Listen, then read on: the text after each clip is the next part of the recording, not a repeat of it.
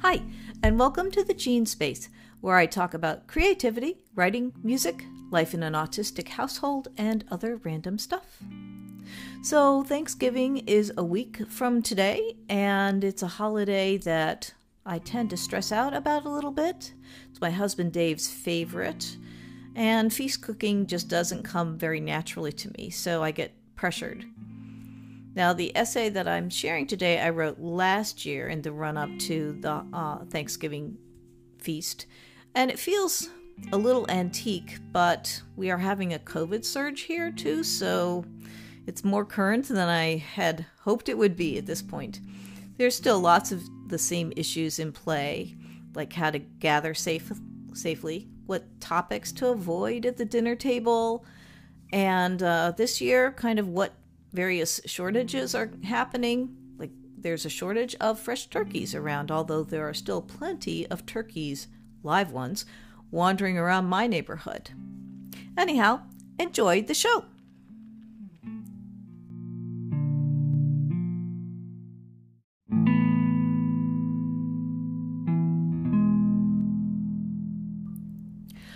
It was my turn to manage dinner tonight.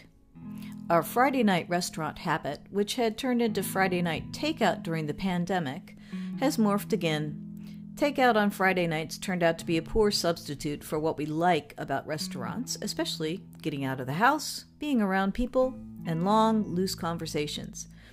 Now we're taking turns to select and prepare recipes a little more complicated than our normal practice, such as following the directions on the Rice-A-Roni box. And the person who chooses the recipe gets to order around the others. Bonus! Last week, I was sous chef for Sunny's Appetizers Extravaganza. This week, I'm in charge of a casserole and a couple of sides, which looks like it'll be straightforward. Given where we are in the year, it's also a bit of a warm-up for Thanksgiving. Beyond agreeing on no turkey this year with 6 days to go, we still haven't decided on the specifics. Normally, when we decide to skip cooking turkey in favor of a different meal or someone else doing the roasting, I'm ecstatic.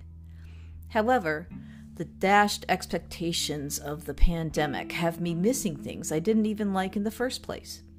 9-hour road trips, the New Jersey Turnpike, the aunt who insists on marking each cheek with her sloppy kisses, peerless conversations, and green bean casserole.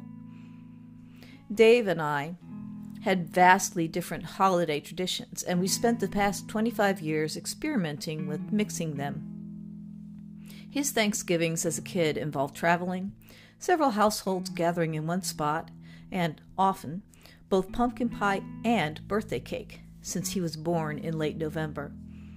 Most of his relatives lived within an hour or two's drive, short enough to make gathering reasonable, and long enough to ensure an all-day event. The TV would be tuned to parades and football. Dave and his cousins would play video games or run around the house, and the grown-ups would do whatever grown-ups did. As it turns out, once we started participating in these gatherings as grown-ups, what that was stress about the food, snipe at the in-laws, compare one's house and children to other people's houses and children, and try to steer clear of talks about politics and religion. If we gather on Thanksgiving these days, it's with friends rather than relatives. Tradition was abandoned. On the other hand, my childhood was spent hundreds of miles from our relatives. Thanksgiving was usually just the 5 of us.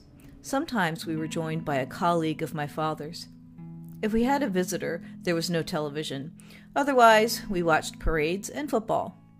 For anyone not cooking, Thanksgiving was simply an hour or a day off from school, as well as one of the 3 days a year that we ate off of china instead of melamine plates and had lasagna, the true star of the day. This delectable concoction made its way from the china to my stomach much faster than the turkey, sweet potatoes, or quivering discs of cranberry gel. My mother's lasagna was insanely good.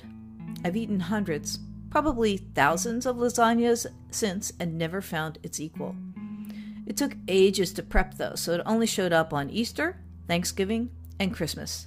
I rhapsodized to Dave many times about Mom's lasagna. One year, we decided on lasagna instead of turkey. I fought my way through the grocery lines on Wednesday for bay leaves and tomatoes and beef and the like, returning home triumphant. At 1 p.m. on Thanksgiving afternoon, I laid out the ingredients and realized that I had forgotten to buy the lasagna noodles. Dave headed for the grocery stores, but they were all closed. 3 24-hour, 365 days a year drugstores later, he found a package of spaghetti, so that's what we made instead. It was good, but it wasn't lasagna. Another tradition fail.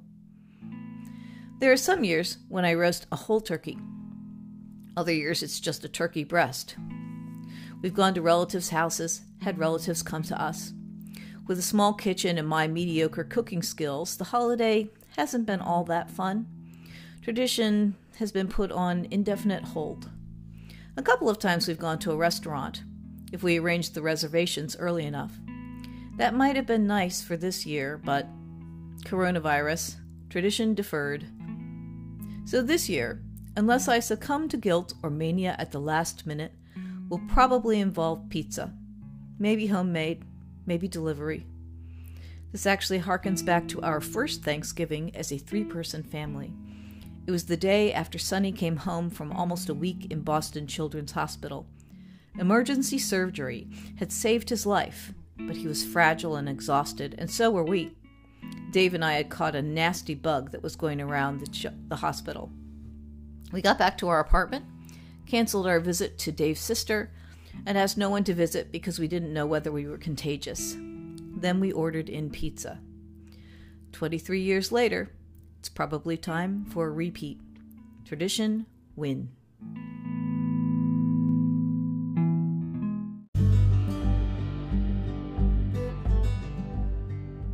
Thanks so much for listening. So for Thanksgiving 2021, we have decided to do a kind of a takeout dinner. It's not too extravagant, but there will be enough extra for a guest or two if we run into somebody who doesn't have plans. And we're kind of excited about it. So the question that I would have for anybody listening is that I think most families have some kind of clashing traditions when you get married or become an adult. Do you think it's better to alternate between traditions? Yours and your spouse's, or yours and your sisters or brothers, or to let one tradition dominate, or to make up some new ones? I'm interested to know what you think. You can check out this podcast as a blog on my WordPress page. There's a link in the description box. And if you'd like to support this show, that would also be awesome. And there is a button for donations on my homepage. Until next time, be well.